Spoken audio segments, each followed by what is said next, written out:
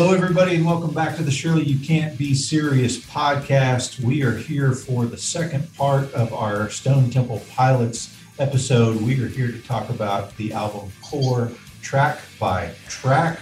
We've got special guest with us today, Mr. Brad Moore from Louisiana. Brad, how you doing, buddy? Doing great. How are you guys? Doing great. So, Brad, you are friends with James Buckley. Kids are friends. Is that about right? That's correct. So I got to ask this question. Did you tell him about us or did he tell you about us? He told me about y'all. That's nice. That is awesome. He actually posted something, I think, on his Facebook page, and I was like, 80s, 90s, that sounds pretty good. I'll check it out. Good. Well, we got together and did our Motley Crue episode and our Whitesnake episode. Jason pointed out that you guys are our biggest and longest Patreon subscribers. And I said, I bet they're going to love to be called the biggest and the longest ones we've got. That's right. All right. Well, I'm excited to dive into this. This is an album that was released on September 29th, 1992, as well as Alice in Chains. Album being released the same day. They both hit the record stores at the exact same time. Brad, what's your relationship with these two albums? I had already known about Alice in Chains just from Facelift. That was just a really good album. And, some friends and I had kind of got in, I don't want to say got on the ground floor of the grunge thing, but we'd gone to see Pearl Jam with Soundgarden, little dive bar in Dallas called the Bronco Bowl, renovated bowling alley. I mean, it looked like something that should be in a grunge video. I mean, there was like kegs in the corner that you could go and buy your beer if you were old enough. So we got into all that kind of music. I'd already known about Alice in Chains, but I had a buddy of mine, two friends actually, they worked at our local record store called Hastings Books and Records. And I was in there one day after work. For all you kids out there, that's the Spotify of my age, was going to the record store and actually thumbing through everything. My buddy was talking to me and I just heard this music playing in the background, and it was actually the intro to Dead and Bloated. You could hear the megaphone, and which I found out later is actually not a megaphone. But I was listening to it. I was like, who are these guys, Chris? And he's like, this is Stone Temple Pilots. I'm like, who? And he said, Stone Temple Pilots. It's a new group. We just got it in like yesterday. I'm like, okay, well, I'm gonna walk around a little bit. So I passed him again. I was on the third song, which I believe was Wicked Garden. And I was like, do you still have some of this here? And he's like, yeah, we got like 4 copies left. I said, I'm going to go check out now and buy one. I want to run through your wicked garden. That's a place to find you. 'Cause I'm alive so Wow. And it immediately became probably my favorite album I had in my collection at the time. Don't think I bought Dirt that same day because I hadn't heard all of it yet. But it wasn't long after. So you're telling me you bought Core on day one? If it was the same day they got it in, I don't know if they got it in that day, but I had heard 3 songs just browsing through the record store, and that's when I bought it. That's really cool. Yeah, I don't know if I mentioned this the last episode, but I wore this album out. Like, I listened to this album over and over.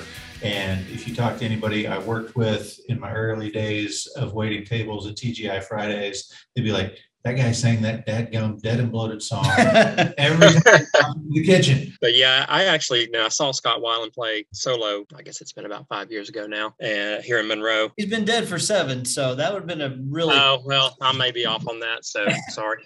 You might have to edit that part out later. No, it's okay. This is the time of life that the days are long, but the years are short, my friend. That's right. So you saw it in like 2015 or whatever? How do you look?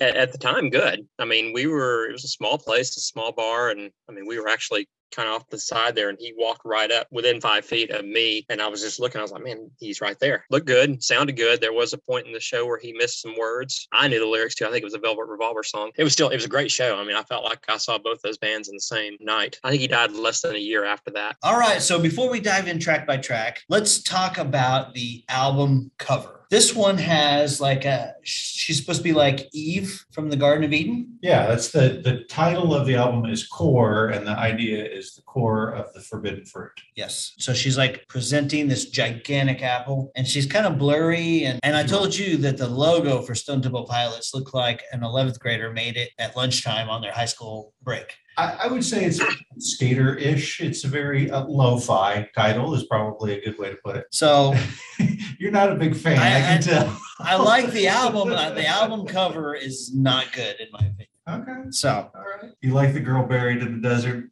Yes. The naked girl. Yes. So once again, this album was released September 29th, 1992. That's the same day as the Alice in Chains album Dirt. This has gone on to go 8 times platinum. It just crossed that mark in December of 2021, I believe. So big sales for this album. It's their biggest selling album of all time. I told Dee that when you signed up for college classes, they handed it out with your schedule because everybody at college had this album. It was just on play nonstop in the 92, 93 era for me anyway. So let's go back to that day. Let's go back to September 29th, September 30th. Brad has just gotten his CD from Hastings Books and Music. He puts it in his car, and the first song to play is Dead and Bloated.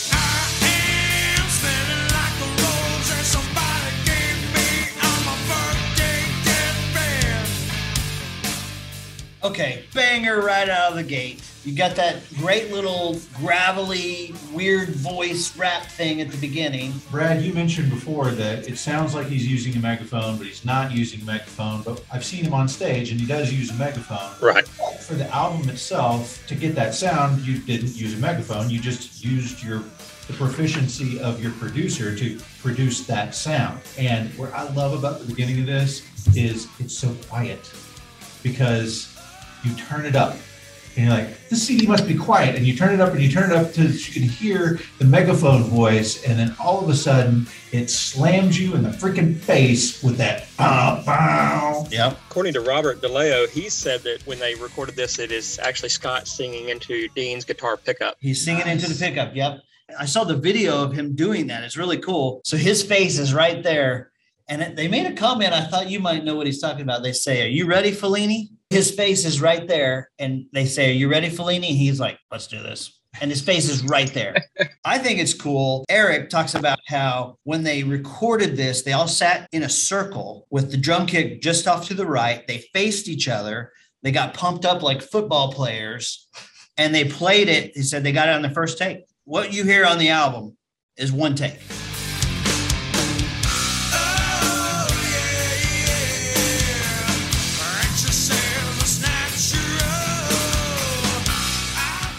That's amazing.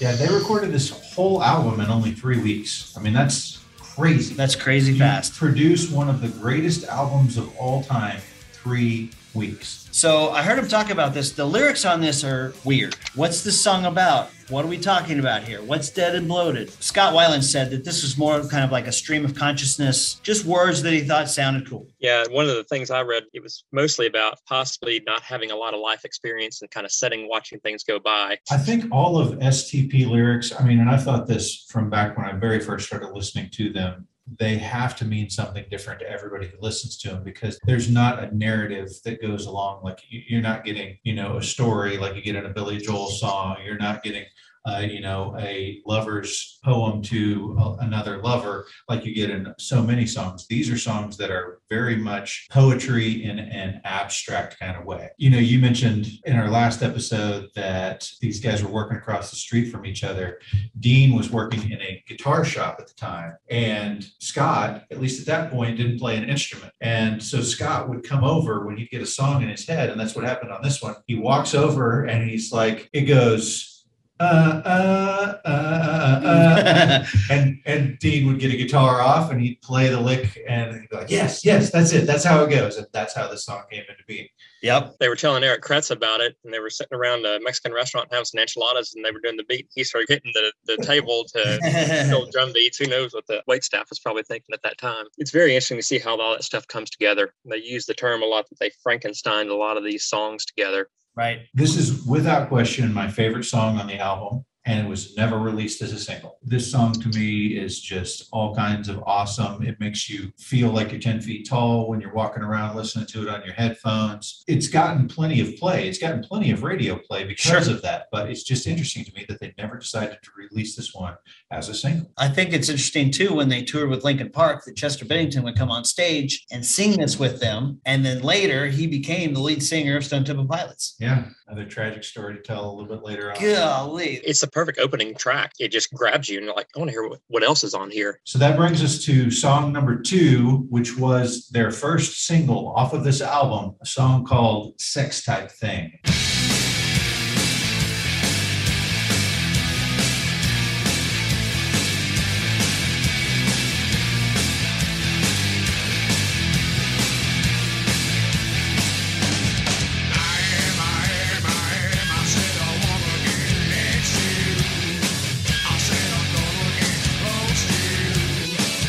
Another banger, man, right out of the gate. This one grabs me. I like this one better than Dead and Bloated.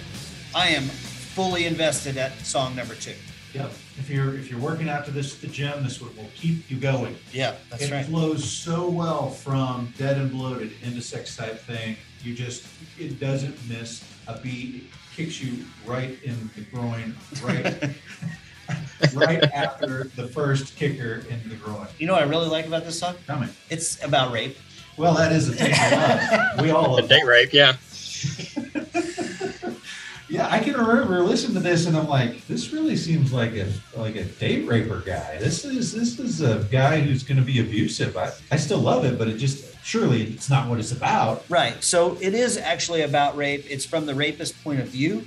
Yeah. But it's meant to sort of cast that light and say, this is terrible behavior. This should not happen ever. I mean, Scott was very protective of women. Eric Kretz would say anytime they went to a bar, good chance Scott's getting in a fight with somebody because of the way they treated women. But he decided to put himself in that guy's perspective, right? Sit from that guy's point of view. And we've had so many songs that are like that it's not the point of view of the particular singer. It's, I'm going to play a part here and write the words that come into my head, and that's what you get. Unfortunately, I think there were a lot of folks, since this was the very first single off of a debut album, that didn't really get that about the band whenever this song first came out. This reached number 23 on the US Hot Tracks. Like you said, it's their first single. You know who directed this video? Josh Taft. Josh Taft from Pearl Jam. Josh Taft from Alice in Chains. It's a rock concert, Josh. Yes. Go back and look at he directed Alice in Chains Wood. He directed Stone Temple Pilots Plush, Pearl Jam Alive, Ocean's Even Flow. This guy was a big grunge director at the time.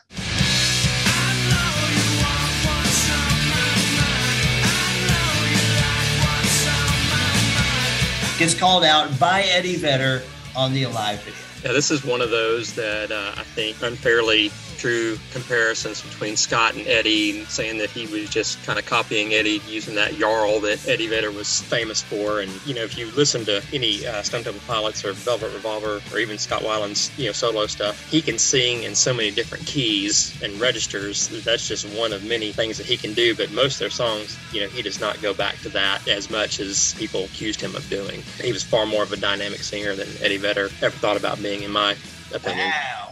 Yeah, it was a different style. He had more of a Mick Jagger dance around kind of style, whereas Eddie Vedder was growling or climbing the rafters. The video on this one, they're in a dungeon. I mean, to go along with that kind of weird rapist mentality, it's these girls in a dungeon, and Scott has bleached blonde hair in this. Yeah. And I can remember seeing this and then seeing the video for Plush, and I'm like, is this the same dude? Yeah, I think it's interesting. He actually wears like a dress and like white gloves and lipstick sometimes when he performs this song so that people don't think he's endorsing rape. One more thing. This traditionally has been a good closer, like a good concert closer for Stone Temple Pilots. Well, we cannot leave the song without mentioning our long friend and guy that if he comes up, we just can't avoid it. Mr. Weird Al Yankovic covered part of this song in his The Alternative Polka of the Bad Hair Day album.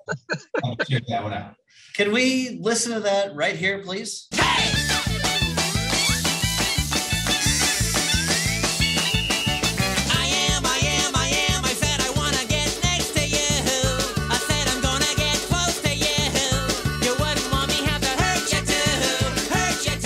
That is fantastic. Yeah. Love it. When are we going to cover Weird Al? Well, he's got that movie coming out. We should do an episode on the new Weird Al movie. Absolutely should do an episode on the Weird Al movie. All right.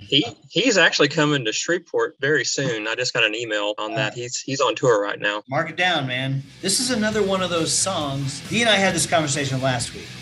they do a bad job of naming their songs, in my opinion, because nowhere in the song does it say sex type thing. And so Right. people get confused about which song is this, because the chorus doesn't really go with the title. And This is the I am song. exactly. All right. Next song is called Wicked Garden.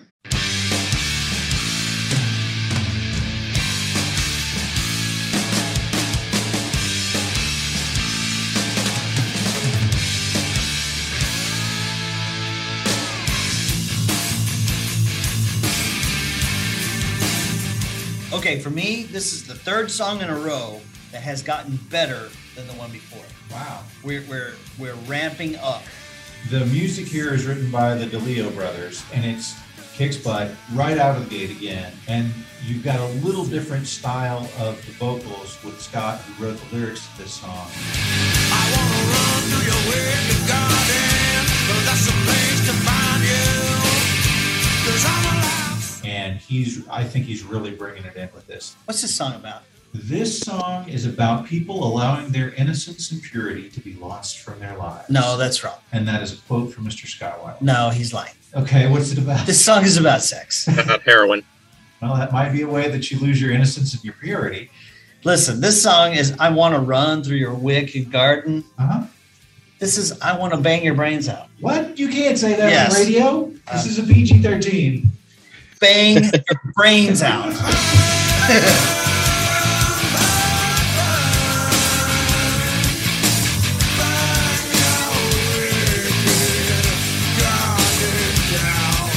Brad, what do you think about this one? What I've heard is it's about heroin, and it's about describing the temptations that come along with the stardom, and you kind of lose your innocence and you run through that wicked garden, and there's no turning back at that point. I'm saying sex. Whatever loss of innocence you might have about this song, it was one of the songs that they had on their Mighty Joe Young demo in 1990. They performed this one on MTV Unplugged in 1993, which was another fantastic Unplugged set. Man, if you don't remember it, you sit in that big old rocking chair. What a great Unplugged show that one was. And then they also did it in 93 on the David Letterman show. I love this song.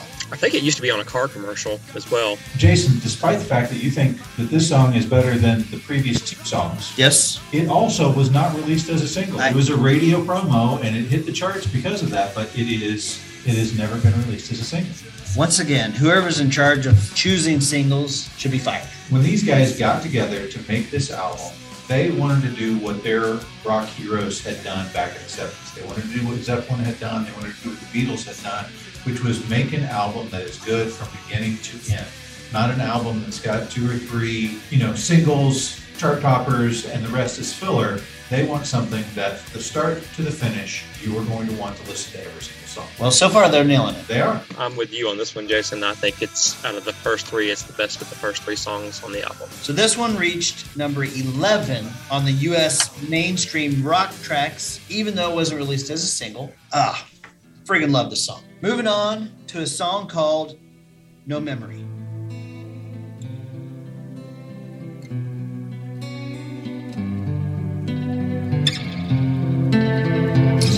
So right after 3 kick butt songs, we get a song that gets faded in. Like it's almost as if he's been playing for a while and we kind of walk into the room with him. And it's a very mysterious, kind of almost ominous guitar sound going on. Do you know the story behind this one, Brad? Well, I know that the producer of this album was Brendan O'Brien, and he had come back to them and said, look, this album's come together, but we need something else. And so they kind of just threw it together. And when they were playing it, they're like, you know what? This would be a great segue into the song Sin. And so they kind of put it in there, and it just kind of, just streams in there perfectly. And it was a great idea, but it was the song they just kind of came up with at the last minute. They nailed it. It was a perfect segue into that song. Yeah, I think when I listened to this, I totally just thought it was the introduction to Sin. I didn't think it was a separate song. This was written when Dean and Scott were living together, and he used to play it for Scott to kind of get him in that somber mood, ready to do something cool vocally. Well, it's a really short song. It's super short. Only a minute and 20 seconds long, but it takes us right into Sin.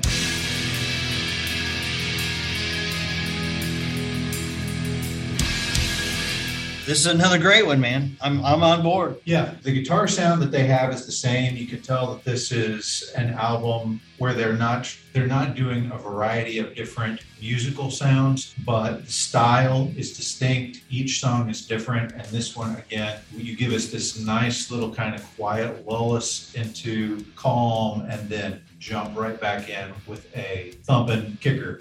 So Robert DeLeo was a big Rush fan, and more particularly was a big fan of Alex Lifeson. And so that segue from No Memory back into Sin was very Rush inspired, and according to him. They go back, and Dean talks about too that it was a very simple chord, and he hadn't really ever played it, but it sounded so good and it was so easy that he brought it back in again, later on Tiny Music and Meat Plow on Vaseline.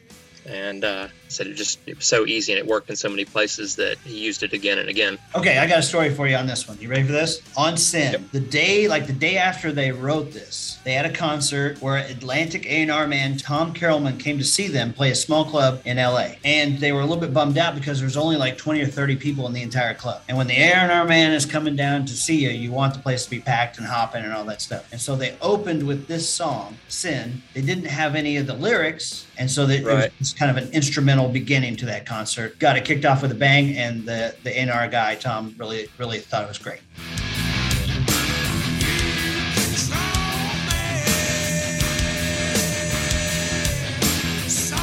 I have no idea what the song is about. I mean, I'm looking at the lyrics, either. I'm reading the lyrics, and I've read them multiple times, and I still don't know what the song is about. Is the word sin in there anywhere? No. Yes. Is it? Yeah. Okay. Down you go, suffer long. Down you go, sin make me strong. Hey, here's something I do know about Scott Weiland. He was raised Catholic. Of course, you're taught about sin very much when you go to Catholic church, or any church for that matter. I also know he's a huge Notre Dame football fan, Right? as most young Catholic boys tend to be. He went as far in 2007 to write a handwritten letter to Charlie Weiss, who was the head coach at the time, encouraging him not to leave Notre Dame, Nice. which I thought was funny for a rock star to be a huge football fan. My brother-in-law was actually on that coaching staff. Really? Yeah, he was assistant strength coach. So, There's at least an odds-on chance that Scott Weiland had heard your brother-in-law's name. yeah, probably not.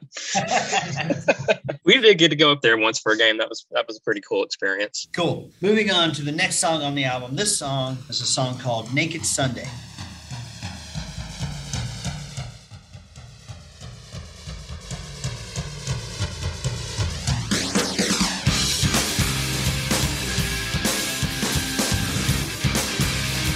Okay, so you don't have a megaphone here, but you definitely have an interesting double masking voice thing going on here where it's him singing, but there's like this bassified or lower pitch, almost growly kind of voice also saying the lyrics that he's singing, almost like a demon, if you will. Bassified? Bassified, that's a word. Okay.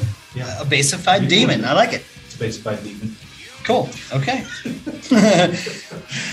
So Naked Sunday, again, lousy title because the words never appear anywhere in the song. Yeah, but I mean, the meaning is pretty clear. I mean, this is about religious hypocrisy and the church trying to put people in a corner and telling them how to live, and his feelings and thoughts about that not being the right thing. Okay. And he even does his little preacher bit in the middle: an eye for an eye, a tooth for a tooth, turn the other cheek aside. As good of a Catholic boy as he might have been, he was not too much into the church at that point. I did hear that this song came very late in the recording process. There's 2 chords involved, and when they played it, everybody jumped in and it became a real team effort. Eric Kretz talks about how he has really fond memories of making this song. This was also the song that they played when they played it in the 90s. This would create the mosh pit. You and I have talked before. I'm not a mosh pit guy. Yeah.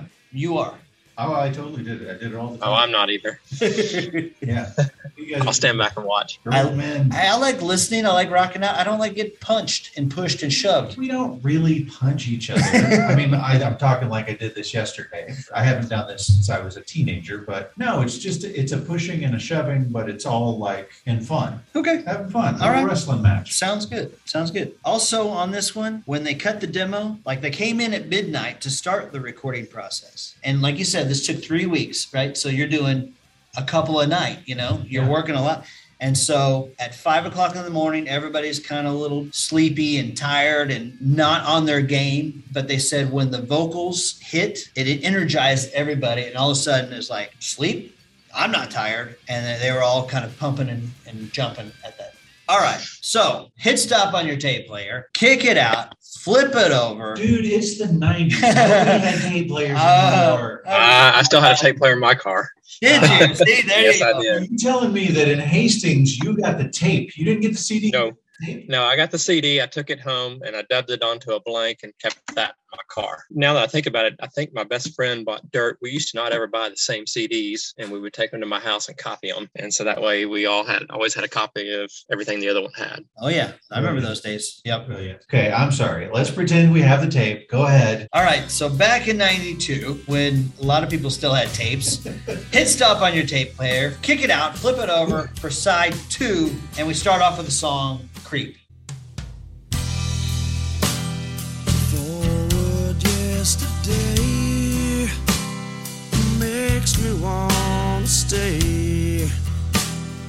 What they said was real makes me want to steal. I love the way this starts off. You got the acoustic guitar. It's crisp. It's beautiful.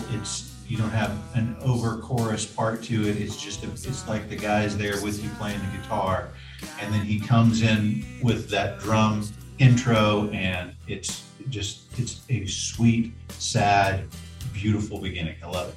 I heard them talk about this song. They say it's not rock.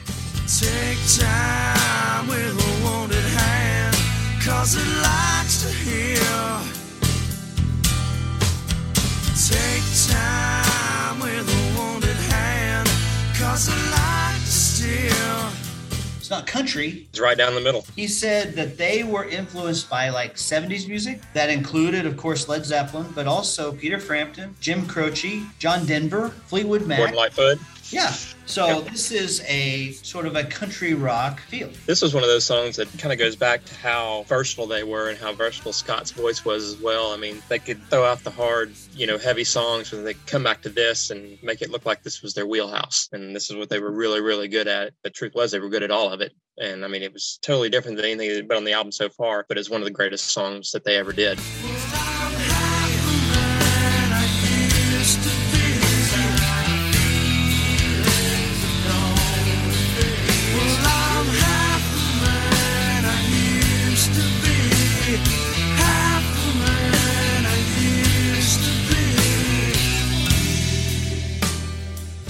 I was telling Dee that back in the days of LimeWire and Napster and stuff like that this was popularly referred to on those platforms as Half the Man I Used to Be by Nirvana. Wow.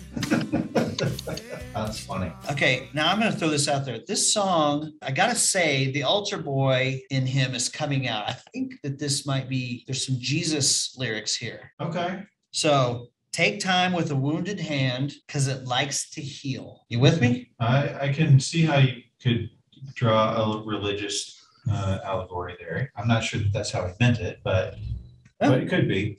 So he did an interview with Songfacts just the year before he died, and he said that's just the idea of being a young person somewhere, caught between still being a kid and becoming a young man. It's that youth apathy, that second guessing yourself, not feeling like you fit in. I don't know if Jesus is in this song or not. Wounded hand. I don't know. Well, it likes to feel. Okay. All right. Hey, I do think it's interesting, though, that they actually removed the bridge from this song. Yeah. I would like to hear the original version, but it made it flow better, according to them. They released it in '93 as a promotional single that had different vocal takes. I don't know if it had a different bridge or not. But let me just say this. There's a part right in the middle where it basically goes back to the intro guitar bit. Yeah. And it's my favorite bass line on this whole CD or tape or album. The da-na-na-na-na-na-na. I love the way that he walks it down like, here we go again. We're going to start right back over. And I think that has to be where that bridge would have been. But I love that they just walked right back to the beginning. Brad, thoughts? Yeah, this one was actually written in the back seat of a car, Robert's car, when they worked across the street from each other.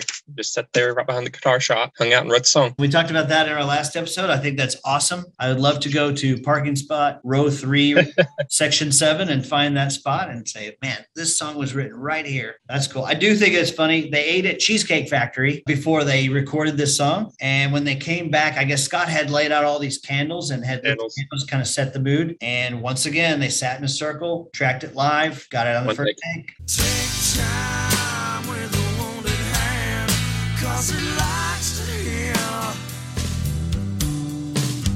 Take time. So, video for this song. So, you guys know who Gus Van Sant is? No.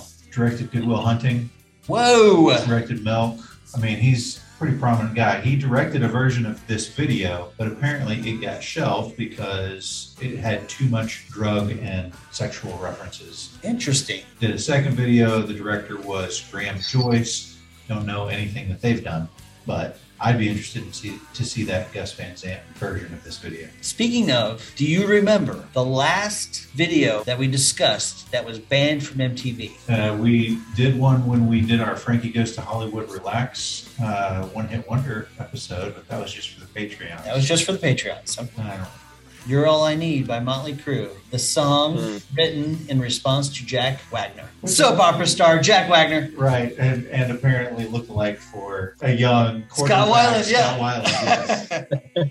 Okay, what do you think? We done with this one? So Robert, you said they wrote in the back of the car. He said about this song, he said, musically speaking, I was thinking about a song along the lines of Heart of Gold by Neil Young, which is in the key of D minor, the saddest key of all. Scott was thinking about the lyrics, and at that time in our lives, we were struggling very much. What Scott was writing about was a real life situation.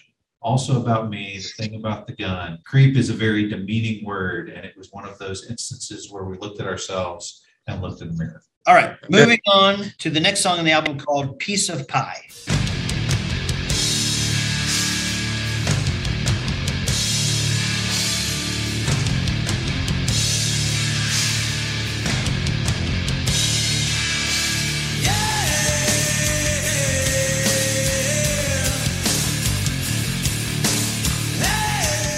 Okay, we are on the second song of side 2, and we have had slow songs, we've had fast songs, we've had songs that I know what they're about, we've had songs that I don't know what they're about, but we have not yet had a skipper. This is good song after good song after great song after great song. It's amazing. There's been no bad song yet. None of these would I have skipped so far, Including this one? including this one. It's kicking my butt. Okay. I love it. I talked to James earlier, and I told him the same thing I told you. I don't know which way I'm going to vote on this one because I listened to this entire album on the way to work. I listened to Dirt just the other day, and there's no songs on either one of these albums that I ever skip. I'm in that same boat. I really am. Yeah.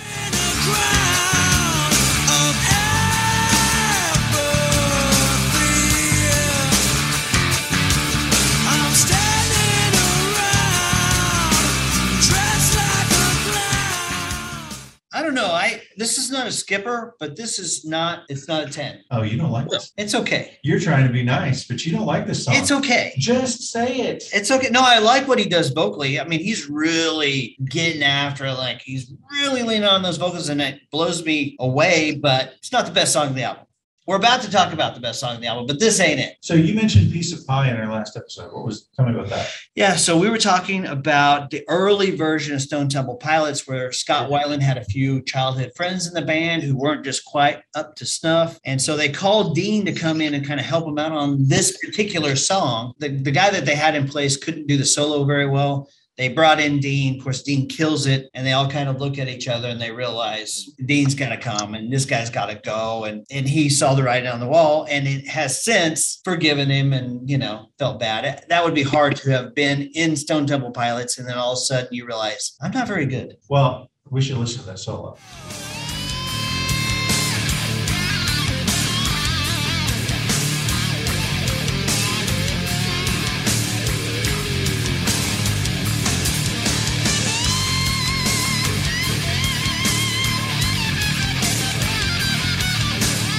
I think he said that he was a rhythm guitar player and he didn't really have solos in it. Like you said, they patched things up. So It only cost him millions of dollars.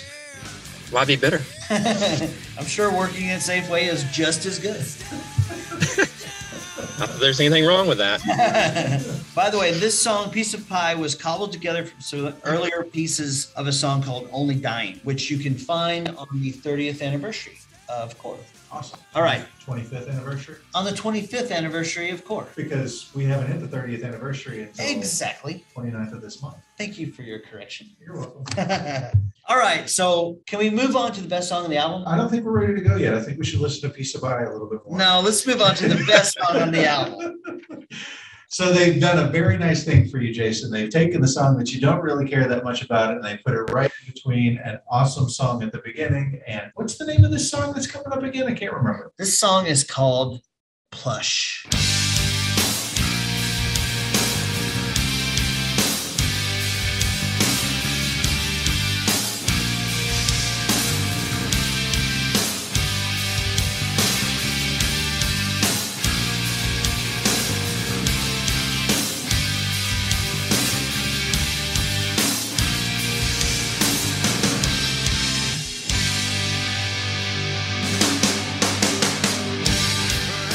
This song is the song that everybody was like, oh, this is that Pearl Jam sounding band. And I can totally hear it. It's got that same kind of feel, but man, it kicks my butt every time. We covered this in my band. I loved it. I still love it. It is great. Hey, summer of 93. It may be the top down, turn it up song of that summer. And I feel it.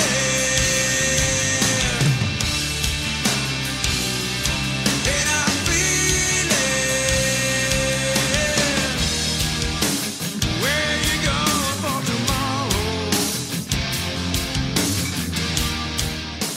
So for the guys out there who heard this and thought, oh, this is just a copy of a Pearl Jam style or whatever, this is the one song that Eric Kretz gets a lyrics credit on. Scott Weiland had done the lyrics for pretty much all of them. We mentioned in Creep that Weiland and Robert did the lyrics on that one. But this song, they wrote the lyrics to this song while they were both naked in a hot tub. Back when they were still Mighty Joe Young, before they had signed with Atlantic Records, and before, I might add, Pearl Jam was a thing. They wrote this song naked in the hot tub. Yeah, about a girl and smelling the dogs and where they'll find her. What the heck is this song about? Told you, these songs are very abstract. So I did hear a story that this is loosely based on a story that they had heard about where a girl was kidnapped, killed, and they actually had to get the dogs to find her. I guess the dogs began to smell her. I wrote a song about it. I'd like to hear it. Here it goes. She feels it. Where you going for tomorrow? Where you going with a mask I found? And I feel when the dogs begin to smell her. Well, she smelled alone.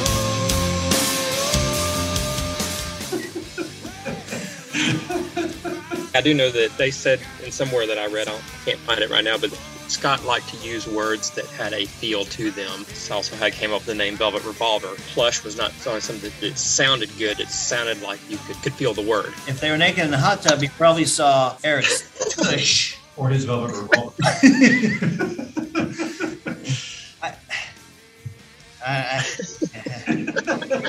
Well played. So we got to talk about how, because of the success of Sex Type Thing, they were invited to come on Headbangers Ball. On December 5th, 1992, they played an acoustic version of Plush. This is a song called Plush.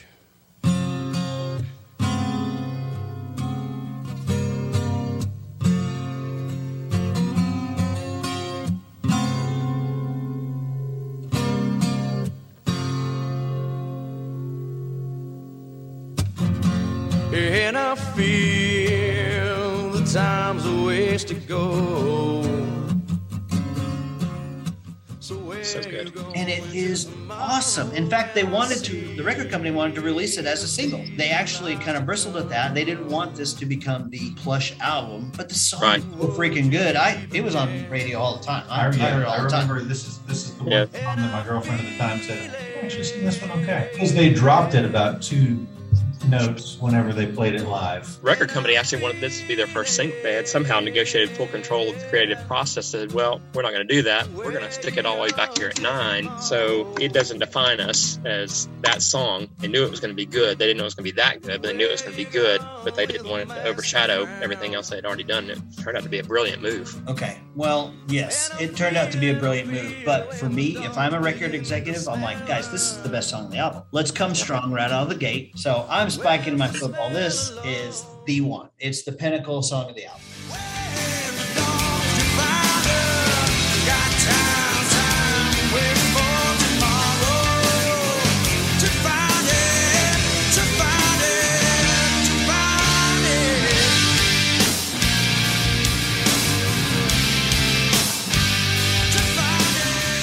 You like Radio Friendly? Well, I do like Radio Friendly. And they don't have a power ballad for me on it, so I got to hang my hat on this one. Right. Well, and this won in 1994 for Best Hard Rock Song. So good, man. So it belongs on Headbangers Ball, man. I guess. By the way, I saw something that said that this was like the 4th most played song of the 90s. I believe it. Yeah. I believe it. Like 133,000 spins as of 2019. This is the song. So I've got a handful. I've got like a Kathy playlist, right? My wife's name's Kathy. Anytime I want Fun Kathy to come out, I play Motown Philly by Boyz II Men. I play This Is How We Do It by Montel Jordan. And I play Plush by Stone Temple Pilots. One of these things is not like the other. I know, but still, this makes Fun Kathy come out. That's great. All right. Are we done with this one? Yeah, I hate to be done with this one. All right, so that's going to do it for Plush. Let's move on to the next song, if we can call it that. Is this a song? I don't. It's not. This song is called Wet My Bed.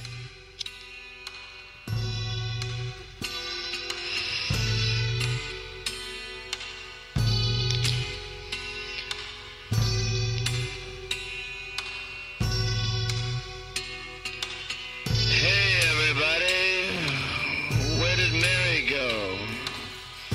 Where did Mary go? And where's my only cigarette? Please think for me, I can't bear to.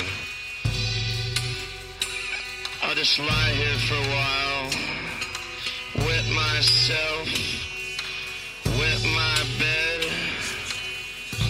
I already did all for her, you know. That's enough. Dude, you just don't understand the merits of the song. You've got some interesting chords that don't quite belong. The rhythm section is almost like the ticking of a clock. But just think back to the beatnik poets of the 50s and you get an idea of what this song is supposed to be. It is this kind of poet on stage giving you a mental image, and you totally have the image of what he's got going on. This is not, I don't skip this one either. Whatever. Beatnik poets from the 50s. I skipped them too. Brad, Now I will say, if it was longer, I would probably skip this one, but it's not very long, so I just let it lead right into the next one. So I understand they're going for this Beatles type of thing on this one. This is dumb. Just cut this. I like it. This is It gives worthless. the album more personality. Okay. Wet My Bed is the name of it. Once again, Where did Mary go? I don't know. Where's my cigarette? I don't know. he sleeps there sometimes. We done with this one? Wet My Bed. Nope, let's listen to the rest. Okay. Moving on to actually a good song called Cracker Man. Wait a second. What? Before we move on to Cracker Man, Yes. this is like Iron Gland on the Alice in Chains Exactly. album, right? They each have one of these kind of weird, what is going on here kind of songs. And it's not like they're the same song or the same type of song even. It's just that weird little, hey, we're going to give you guys something that you were not expecting. And they nailed it. We were not expecting either one of those songs in the middle of this album. Mhm. That's true. Most fine so far. I don't know, man. That's a matchup for the ages. Iron Gland versus Wet My Bed. Skippers. Okay, now let's move on to the song called Cracker Man. All right, now what?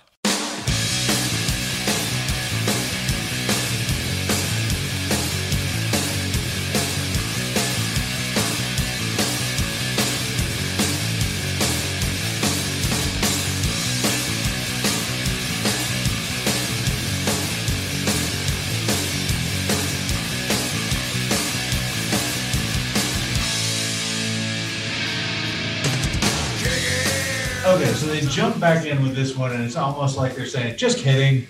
Just kidding. That was just being silly. And it was. That song, What My Bad, was.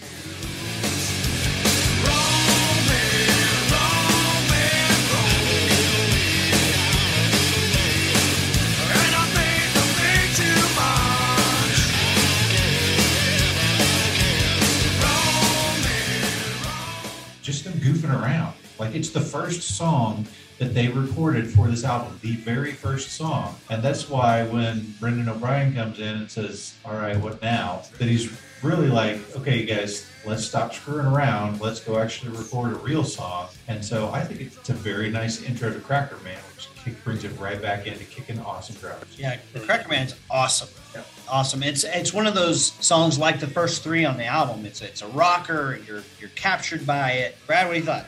Yeah, it's one of my favorite songs on the album. It always has been. I never knew what it was about until I read up on it before we did this. And apparently there was Scott and Eric shared an apartment downtown, and there was a guy that kind of was homeless and lived under the stairwell, and he called himself Cracker Man. Scott would go out and get his coffee, and he'd always bring him coffee and a little something to eat, and he would spend time with him and talk to him. And that's where they got the name. I don't know if that's truly what the song's about, but that's where the name came from.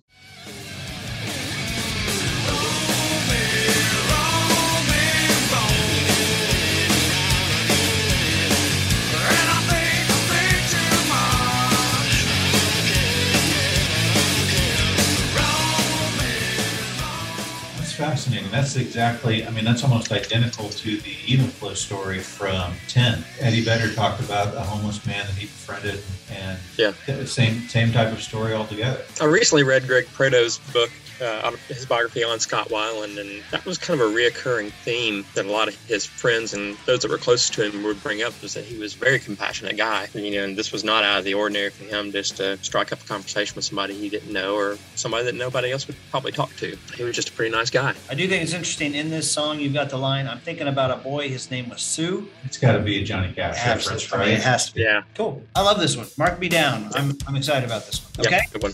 Moving on to the last song on the album. This song is called Where the River Goes.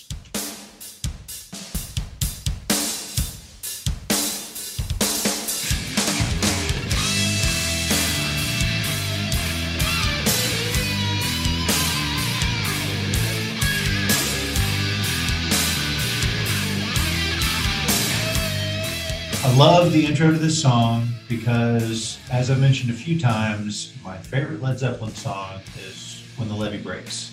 And this is Eric doing his take on that incredible drum intro.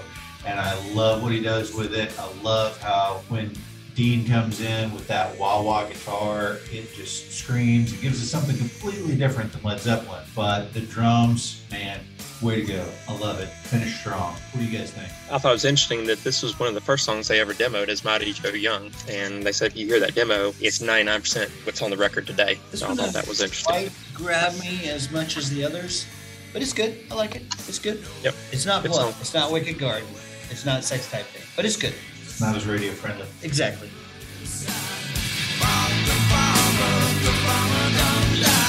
Sing that song, sing that song.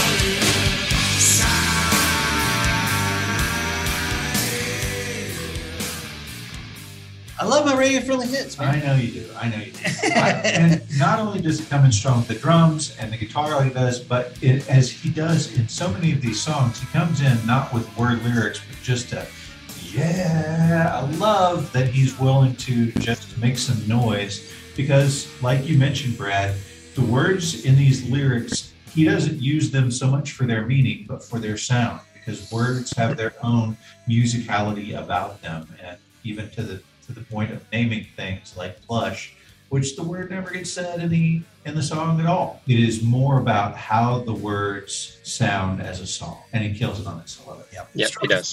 Very good vocal. This was the first song they wrote once Dean joined the band. So there you go. Okay, so that's going to wrap up the track by track on Core. We have to do just a little bit on the what happens from here story. Yeah, the aftermath. Now when this album came out, it blew up. It is their best-selling album of all time. Then they came along and they did Purple, and they did... I love Purple, by the way. Let's just Okay. quickly on Purple. Mhm. Big Empty, amazing. Yep. Vaseline, incredible. Yep. And Interstate Love Song is mind-blowingly good.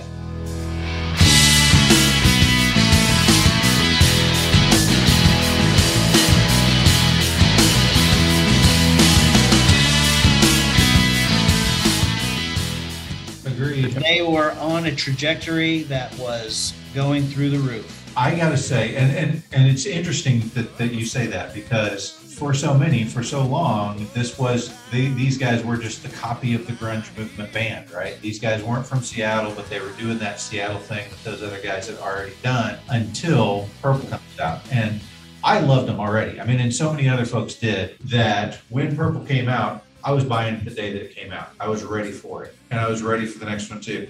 It's just, they established themselves as not just a knockoff band when they came out with Purple and the following album. It's interesting that in '94, just to kind of show you the difference, because there were so many folks saying that these guys were just a cheap knockoff. 1994, Rolling Stone, same issue. The critics say Core is the worst album of the year. The fans that it is the best new album of the year. That's fantastic. Strong feelings both ways, I right? mean, if I got to please the critics or I got to please the fans, I'm going to want to please the fans. Yeah, for sure. For sure. You know what Scott Weiland attributed to the creativity that he felt on Purple? The big H, heroin.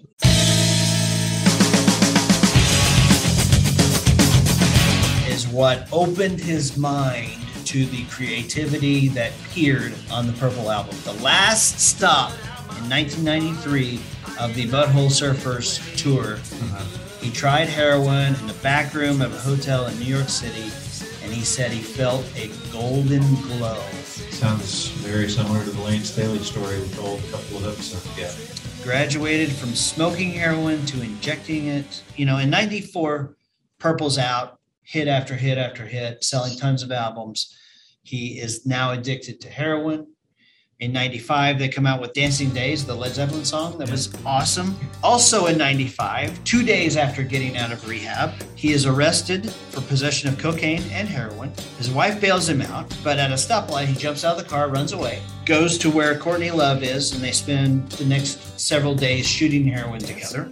Yeah, he was dope sick. I mean, we talked about it when we talked about Nikki Sixx, about how when you just go a little while without the heroin, you get physically ill. You get bad physically ill.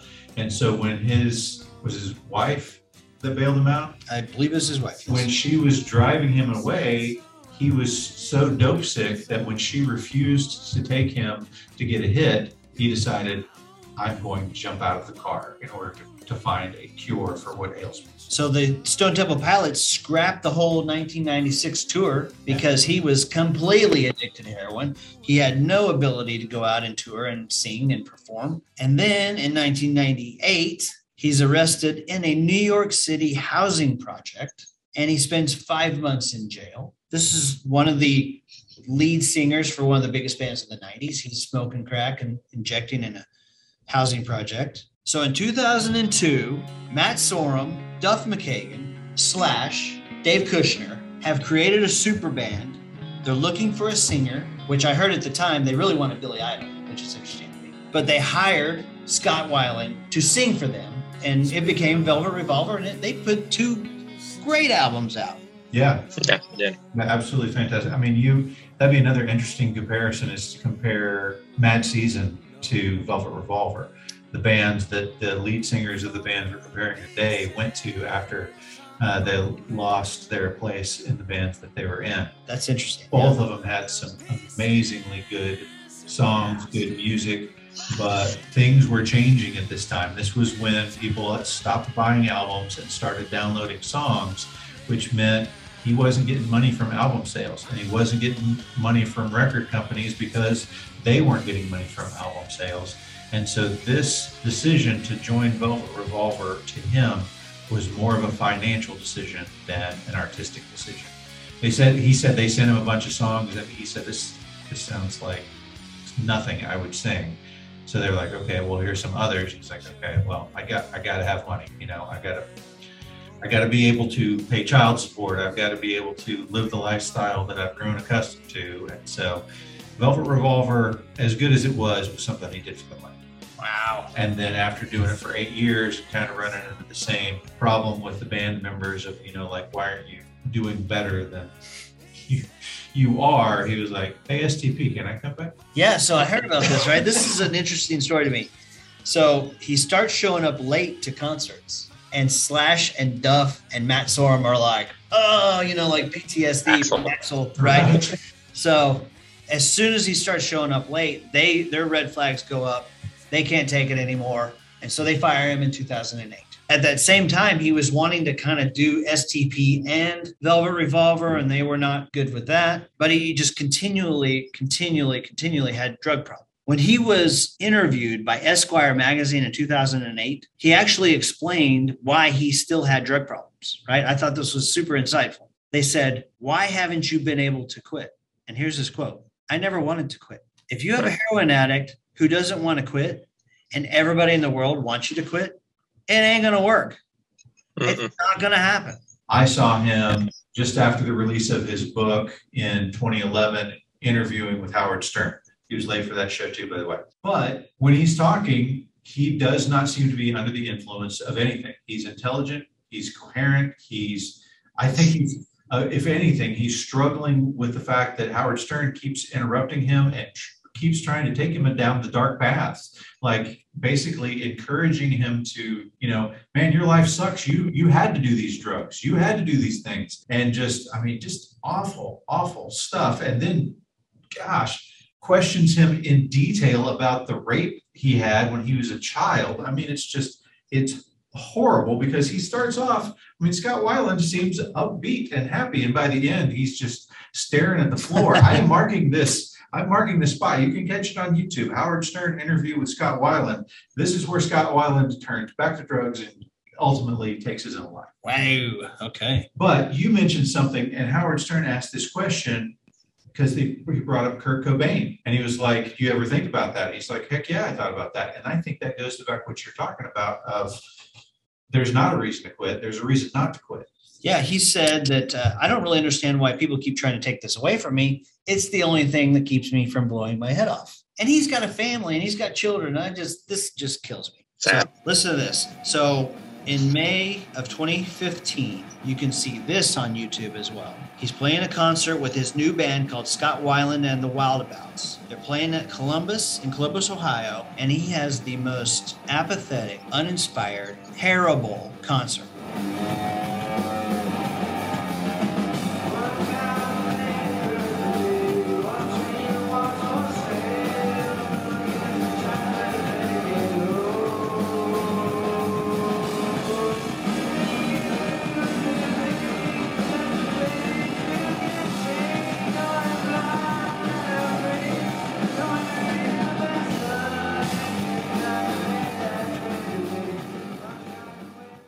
Watching him sing Vaseline, it's awful. He's definitely under the influence of something. He can barely stand up. He can barely stand up. He's slurring his words. He's not singing the right words. Yeah. It's not good. When Matt Sorum talks about when Scott Weiland started showing up late and started struggling, he said when Axl would show up finally, he would sound fantastic. Scott would show up late and he would suck. And that was one of the reasons, too, that they had to fire him. But on December 3rd, 2015, Scott Weiland and the Wildabouts go to Bloomington, Minnesota. The show was actually canceled because they didn't sell enough tickets to have the concert. They sold less than 100 tickets. Oh, it's tragic. So he goes back in the back of the bus. He goes to sleep. The guys get up the next day or whatever, and they're going to go check out the Mall of America. They're going to go scout out town or whatever. And they had sort of understood that if Scott's sleeping, you don't wake him up. And his wife called and said, go wake him up. And when they went in there, he, of course, was dead. Another tragic loss to heroin. It would be interesting to decide, I think, between Lane Staley's death, which was horrible and tragic, and compared to Scott Weiland's death, I think Scott Weiland is worse because there's children involved. To take us further down into the deep, dark depths, when they decided to replace Scott in the band, they picked the lead singer of Linkin Park, Chester Bennington. So Chester Bennington, he had a happy ending though, correct? No. You setting me up here? Yes, I'm teeing you up for that. So he's on vacation with his wife and his family, just like you're talking about. What is the saddest of these sad tales? He says, I'm going to go back to the house and do some work. 9 a.m., July 20th, 2017. Next morning, housekeeper comes in, sees him hanging from the ceiling. I wish for anybody else who's out there who might be feeling those feelings that you don't have to be sad. There are things to do that you can address the issue with. Just talk to somebody as opposed to ending it all. Because I think most of the time, if you ask the question, would you rather be gone or would you rather just not be sad? The answer is you'd just rather not be sad. There are medications, there are therapies, there are other things that you can do to address the feelings that you have. Interestingly, Bennington died on what would have been Chris Cornell's 53rd birthday, 2 months after he had also committed suicide. So on that note, let's do our final judgment. Well, here, I got a little bit of a happy note. Okay. I sent you a song earlier today talking about the kids and the legacy. Noah Weiland is now 20, I think. He's about 20 years old. He has done some music with Slash's kid, but if you go to Noah Weiland on Spotify, he doesn't have a lot of followers, like 700, but if you listen to his music, you can hear Scott, and it's some good music. It is some quality stuff. Go check out Noah Weiland on Spotify and catch just a glimpse of the legacy that Scott left behind.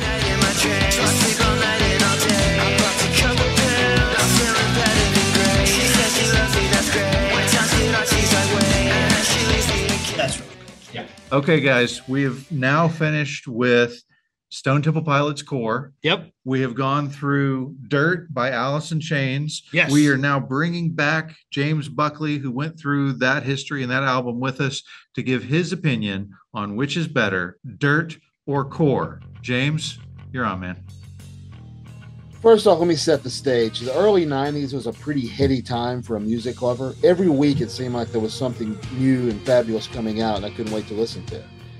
I bought Core when it came out, and I also got Dirt, and I really like them both. I don't think Stone Temple Pilots is an amazing band, but Core was their first album. You could tell it was the sound of a band still trying to find its musical feet. There's some great songs, but nothing compared to what you would hear on later Stone Temple Pilots albums, like the Purple album and things after that. The band would really develop into an amazing band. That said, Dirt is just such an awesome, heavy, beautiful, dark masterpiece that I don't think it can be topped.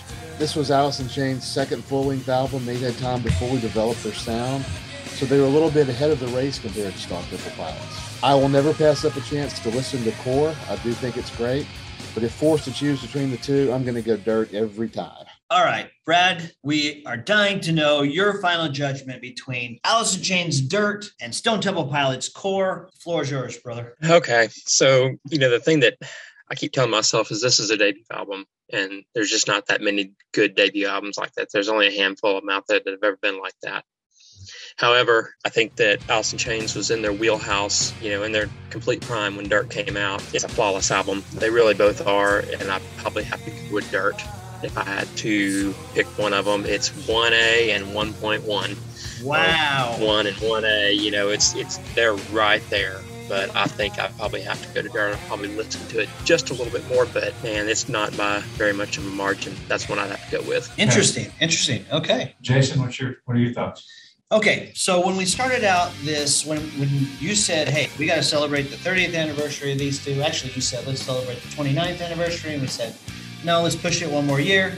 In my mind was like, I had several Stone Temple Pilots albums. I didn't ever really get into Alice in Chains when they were popular in the 90s. But since I've dived into this, my appreciation and respect and enjoyment of Alice in Chains has increased greatly. I mean, the songs that I listen to are really great songs, and Dirt was awesome. But I'm a feel-good guy, and there's a lot of songs about drugs on Dirt that just don't really hit me right. Now, their good songs are really good, but for me, I'm going more. I just lean more towards the top down, turn it up STP album of Core. I mean, these songs you just crank up and you sing along, you're having a great time. So mark me down, spike the football. For me, it's Core, Stone Temple Pilots, D. Okay, so James is on Dirt. So we go one for Dirt, one for Core. Two for Another Dirt. for Dirt. Yep. So now it's up to me. Okay, where you at? Let's hear it. Okay. So both of these songs were on heavy rotation with me. As I said, I might have gotten them both from the same Columbia House order. They may have both come to me for a penny one day, and I wore them both out. They are both phenomenal albums from beginning to end. There are songs that I would not describe quite as skippers for the most part, but songs that are less good than some of the other songs in the album. I agree with you, Dirt. So many amazing songs. I mean, the entire first side is one of the best first sides of all first sides. And then when you go to the second side, yeah, you get heavy into the songs that are about the spiral downward of drug addiction. And some of them are really good. I mean, Angry Chair is a fantastic song, but some of them they don't give me enough to keep me churning through time after time after time, like the songs on Core do. Core, I can listen to from the beginning to the end. I don't even skip Wet My Bed. I listen to all of it and love all of it every single time, and have for 30 years now. And so I've got to say, as much as I love Dirt, and I love it a lot, Core is the winner for me. So we have, gentlemen, a tie. A push. So A plush, if you will. I think that this is did you really just say that? So I think this is the time that I have to say, let's do the Shirley Showcase, because I got my neighbor, who is the biggest Alice in Chains fan of all time that I've ever met in my life, to give me her opinion on this. And apologies for how this may sound. We were in the middle of a get together where there were other people talking, but hopefully her opinion comes through clearly. Okay, so without further ado, this is my dear friend Kristen Pirizak to tell us her thoughts on Core versus Dirt. How does someone who has named their child after the lead singer of Alice in Chains pick Core over Dirt? I was a little bit late into the game because I was younger. In 1992, I was 10 years old. So I had older sisters. So I didn't kind of come into the grunge scene until I was a little bit older.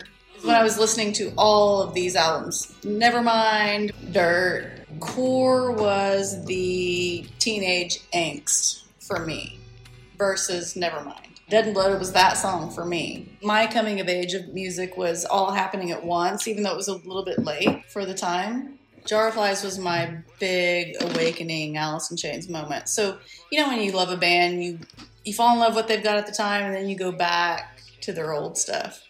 So to me, I was going backwards to Dirt. But like me, when I fell in love with Alice in Chains, it was more Jar of Flies.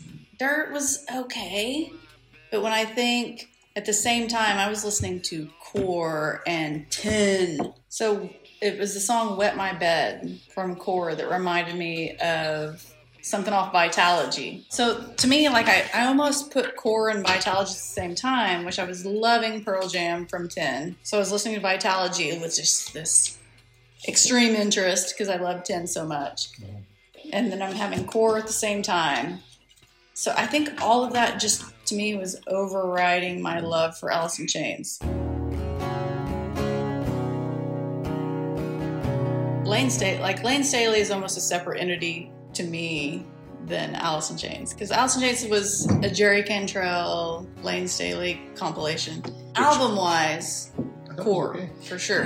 Like, I can listen to that nonstop. Dirt almost makes me think of the hair bands a little bit, and I was not into the hair band scene. Like, career-wise, Alice in Chains far surpasses Stone Temple Pilots. Facelift and Jar of Flies and Unplugged. Lane Staley was the vocalist of all vocalists of all of the grunge era. All of the grunge era. Nobody compares to Lane Staley. I mean, you could never pair Scott Weiland with Lane Staley, ever. Lane Staley holds the torch. He was this quiet soul, and then when he sang, just his voice came out. I was the Lane Staley fan.